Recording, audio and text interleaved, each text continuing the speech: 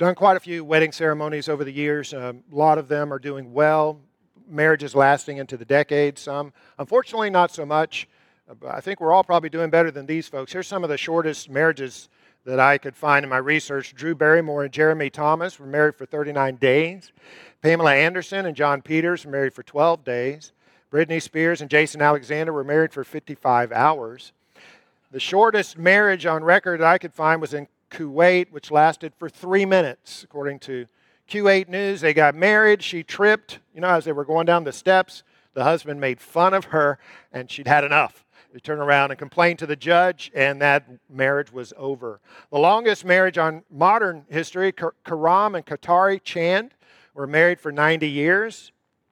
Anybody here longer than that? No? And I think the longest marriage in the Bible is probably Adam and Eve. So they were married shortly after creation. And then Adam lived 930 years. We just don't know when Eve passed away. But probably safe to assume that that marriage lasted for centuries. And what an easy anniversary to remember. Somebody asks Adam and Eve, what's your anniversary? And Eve looks at Adam, and Adam says the 6th. And they said, well, the 6th of what? Nothing, just the 6th day of creation. Easy to remember. I want to talk today about lasting love, enduring love. And of course, we're in a sermon series, if you're new to us, on the family. Family matters, love matters. We're focusing on the descriptions of love in 1 Corinthians chapter 13, verses 4 through 7, incorporating those into our families. So in past messages, we've talked about what does it look like to have a kind love in the family, or a patient love, a forgiving love, a generous love, a love that is true and honest. But today we want to zero in on lasting and enduring love. Using verse 7, 1 Corinthians 13:7, love bears all things, believes all things, hopes all things, endures all things. So our 4 last emphases here will be bears, believes, hopes, and endures. But we're going to do 2 today and then 2 again next Sunday. I want to emphasize 2 things. Our focus has not been narrowly on marriage per se. I mean, these are applications no matter what the configuration of our family. And also, I know half of America has been divorced and remarried. We have no interest whatsoever in guilting anyone over a past relationship or a divorce or remarriage. That's not our point. The point of this entire series, including today, is to strengthen and encourage the marriages that we have, the families that we're currently in, those singles who may be anticipating marriage in the future, to strengthen those future marriages as well. I'm going to say 2 things today about enduring love, lasting love. Number 1, lasting love protects. It protects. 1 Corinthians 13:7, love bears all things. So in a word study of bear, love bears all things, B-E-A-R. The word is stego in the original language. And the thesaurus would say this: to cover, to hold off, to hold out against, to endure patiently. Other translations translate this verse: love always supports, never gives up, patiently accepts, love always protects, and is loyal no matter what. Interestingly, in 3 places in the New Testament, this word stego, bears all things, is translated roof. It's translated the roof. And so that's a word picture. It gives us what we're trying to convey here is love bears all things in the sense that it holds up and it bears the weight and it protects against the elements like the sun and the rain. But in a family, it protects against whatever attacks may come, whatever is trying to undermine the family. We are protecting each other. Spouse protects spouse. Parents protect children. Older children protect their parents. Let me put the picture of an actress up here. See if you know who this actress is. Angela Lansbury. Angela Lansbury. Did you know back in the 60s, Angela Lansbury and her husband had 2 children who at that time were in their teens. Now, they're living in California. And the 60s, it was a time of social turmoil in America. The drug scene was really getting going. And she realized that her 2 teenagers were getting involved in drugs. And she said in a later interview, it started with cannabis and then it progressed on to heroin. She said they were mixing with a bad crowd up there in the hills of Laguna. And she said to her husband, we got to get our kids out of California, out of this environment. So they took their family and moved to Ireland. Now, Ireland was the homeland of her mother. And at that time, they were not undergoing the social turmoil in Ireland that they were in America. And Lansbury quit acting. She quit all acting assignments just to become a stay-at-home mom and to focus on her family. And they got in that rural environment. They got their teens under a doctor's care because they're going under withdrawal for heroin. And their children responded very favorably to these changes and turned things around. In that later interview, Angela Lansbury recognized they dodged a bullet. She said, "Our daughter, Deirdre, had been running with Charles Manson. She was one of many youngsters who knew him. They were fascinated by his charisma." She said, "We would have lost one or both of our children if they had not been removed to a completely different environment. We were so lucky." Well, maybe they were lucky. They were also blessed, and that she was also acting as a roof. She was protecting her children and her family. Bob Russell writes, "Today's youth are bombarded with a secular worldview. Education, news, entertainment, and advertising all promote a hedonistic philosophy where contemporary thought is deemed more relevant than the Bible. Our children are conditioned by the adversary to instinctively reject the idea of divinely revealed and absolute truth." And Russell quotes Proverbs 22:6, "Train up a child in the way he should go, and when he is old, he will not depart from it." And he continues his thoughts. The second half of that verse, "will not depart from it," is more of a guiding principle than an absolute promise. When children are properly guided, they're more likely to remain faithful to the Lord, but not always. When a child rebels, most Christian parents overstate their own failures and ruminate over what went wrong. We should have been more consistent, intentional, more tolerant, more strict. Perhaps so, but even the best parents make mistakes. Perhaps parents' most common and egregious blunder is to relegate the training of biblical values to others. The Scripture instructs parents to teach God's Word to their children. Biblical training is meant to be a daily priority, backed up with a positive parental example, not merely 30-minute sessions at church once a week. What happens in the church is supplemental to what's happening in the home.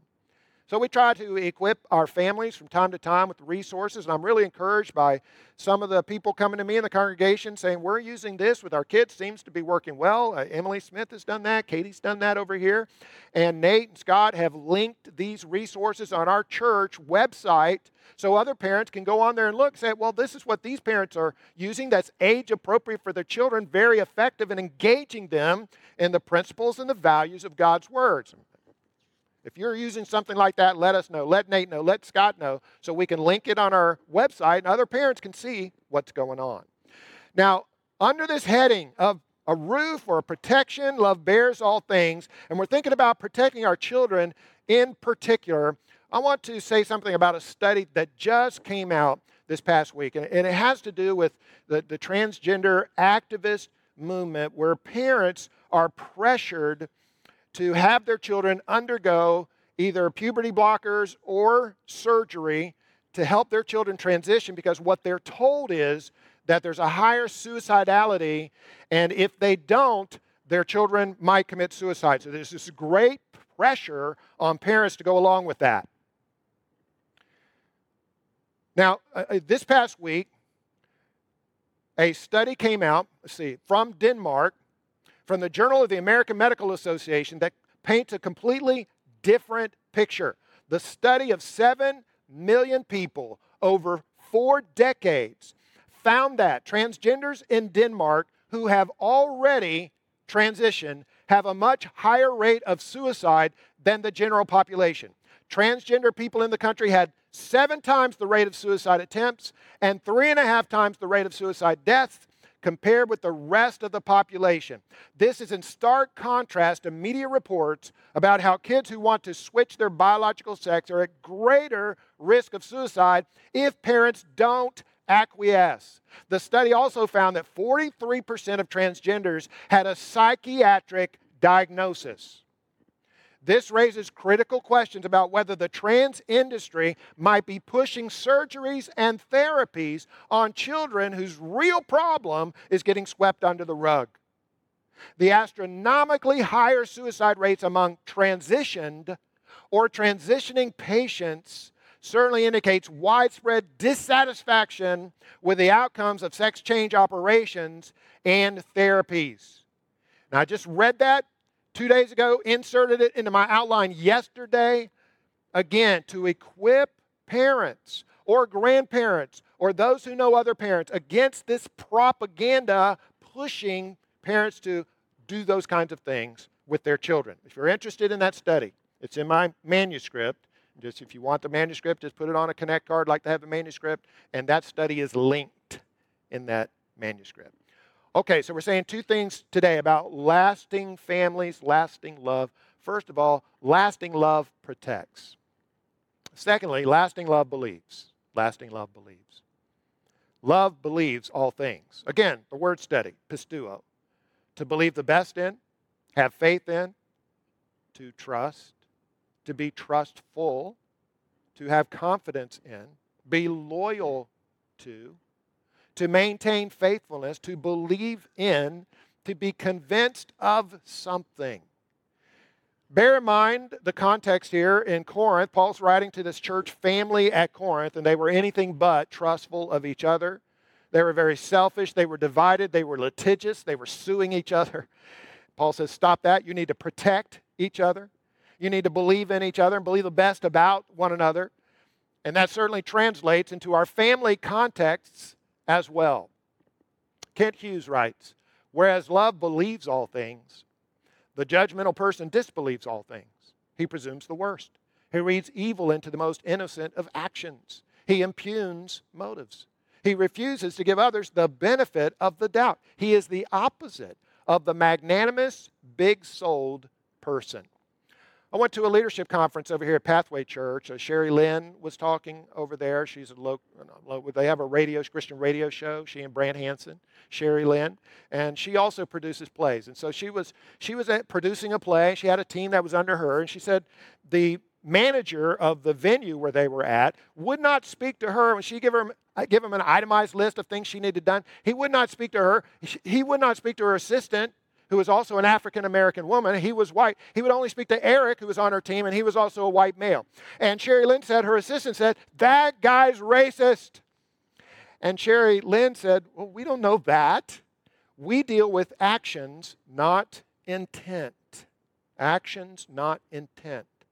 So she says she had a conversation with Bob. She said, Bob, when I give you a to-do list, she said, I want you to bring that back to me, not to Eric. She said, Bob, do you know why? He said, why? She says, because I'm in charge. She said, Bob, do you know how you can tell I'm in charge? He said, how? She said, the invoices come in my name. I pay the invoices. And she said, she chuckled, Bob chuckled, and they both went home with peace and joy because she did not judge his intent, only his actions. And they never had that problem again. We do not know someone else's intent. God said in 1 Samuel 16:7, people judge by outward appearance, but the Lord looks at the heart. Only the Lord knows other people's hearts. We barely know our own hearts, much less what someone else's motivation is.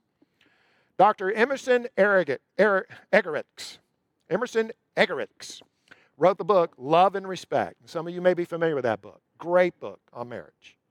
All married couples should read Love and Respect. All singles who hope to be married someday should read this book. That's a great book. But let me read you an excerpt. No one gets married thinking, I want to make my spouse miserable.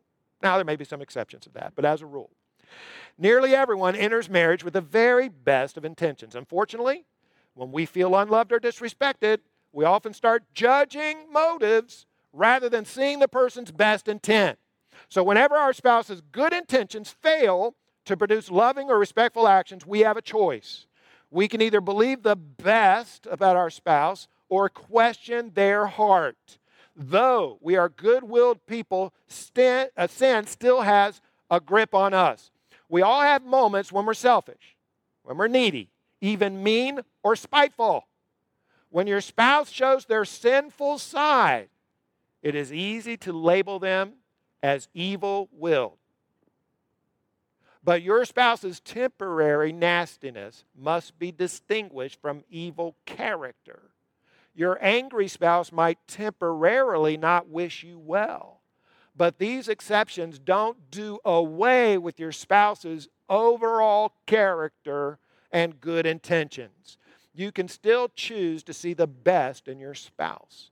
And when you sit down to discuss their actions in a respectful and loving way, you will probably discover that the unloving behavior was triggered by an emotional wound or an unmet need. Most anger and meanness in a marriage stems from pain or disappointment, not malice. Steve Wright gives 8 pointers for believing the best. Leave the judging to God. Give your spouse the benefit of the doubt. If you need to ask their motives, ask, but preferably don't. Number 4, give grace whenever you can. 5, remember your own weaknesses and your forgiveness. Speak the truth in love, not judgment. Work together rather than placing blame. And focus on things that are praiseworthy. Philippians 4:8. Focus on the praiseworthy in our spouses. In 1962, on the Andy Griffith Show, in the Mr. McBeevy episode, Opie had encountered someone he named Mr. McBeevy out in the woods, and he was describing him to his pa and to Barney. And he said he walked in the treetops, wears a silver hat, has 12 extra hands, blows smoke from his ears, and jingles when he walks. And so Andy and Barney kind of laughed about that and figured he's got an imaginary play friend out there. Well, truth was, this came out at the end of the episode, was that he was a lineman, a telephone lineman. He climbed the telephone poles, and everything that Opie described could either be attributed to something about his uniform or his work or some trick that he'd learned, like the smoke coming out of his ears. So Opie's vindicated at the end of the episode. But in this little clip we're going to look at, that hasn't happened yet. And when Opie comes home with a quarter supposedly given him by Mr. McBeevy, Andy says, okay, we got to put a stop to this. You got that quarter somewhere. You need to stop play acting. You need to stop lying and tell the truth. So here we have Opie and Andy and their come to Jesus talk. Let's roll that.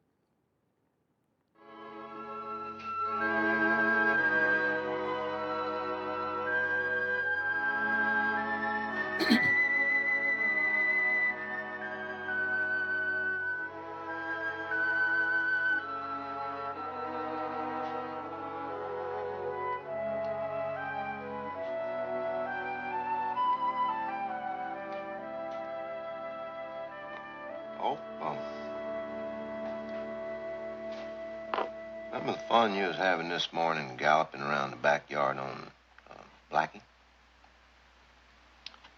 We was both enjoying that little game. Of course, now the truth is there never was any real Blackie. That's just something that you made up. Is that right? Well, about this Mr. McBeevy, maybe the same thing happened there. Maybe you made him up too, just for fun, and there's nothing wrong with that. What's wrong is using a Mr. McBeevy to get out of work and to explain things that seem to come from nowhere. Hope there comes a time when you have to stop the play acting, tell the truth. And that time's now. Right now. Hope, I want you to be man enough to tell me that Mr. McBeevy is just make-believe. That's all you have to say, and it'll all be forgotten. But if you don't, then something else is going to happen. I believe you know what I mean, don't you? Yes, Pa. All right. Tell the truth. Just go ahead and say right out, Mr. McBeevy is just make-believe.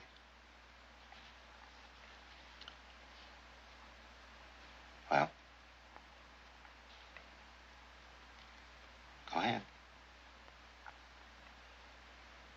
Mr. McBeevy is just... Say it. I can't, Pa.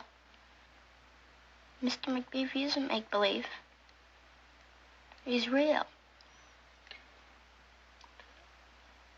Opie. Don't you believe me, Pa? Don't you, Pa?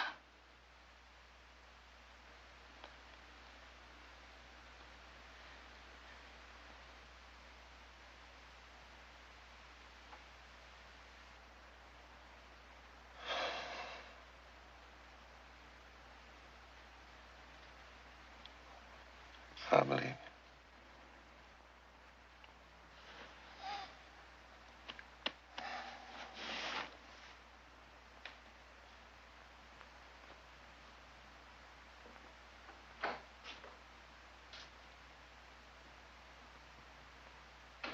Well, what's wrong with a boy making up an imaginary character? Well, what about the hatchet and the coin? Well, still, that's no Andy? No. I didn't spank him. Oh, well, that's good. Just not necessary. He learned his lesson. Good talking to's the best thing, making him stay in his room. I didn't do that either. Well, what did you do? I told him I believed him. You told him you believed. But, Andy, what he told you is impossible. Well, a whole lot of times I've asked him to believe things that to his mind must seem just as impossible.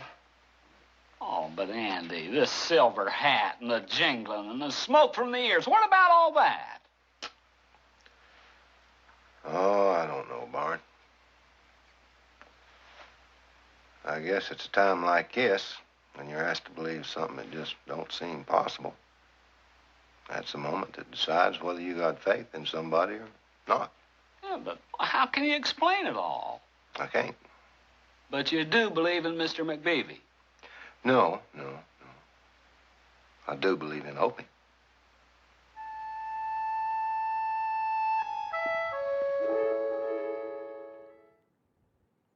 Don't smoke.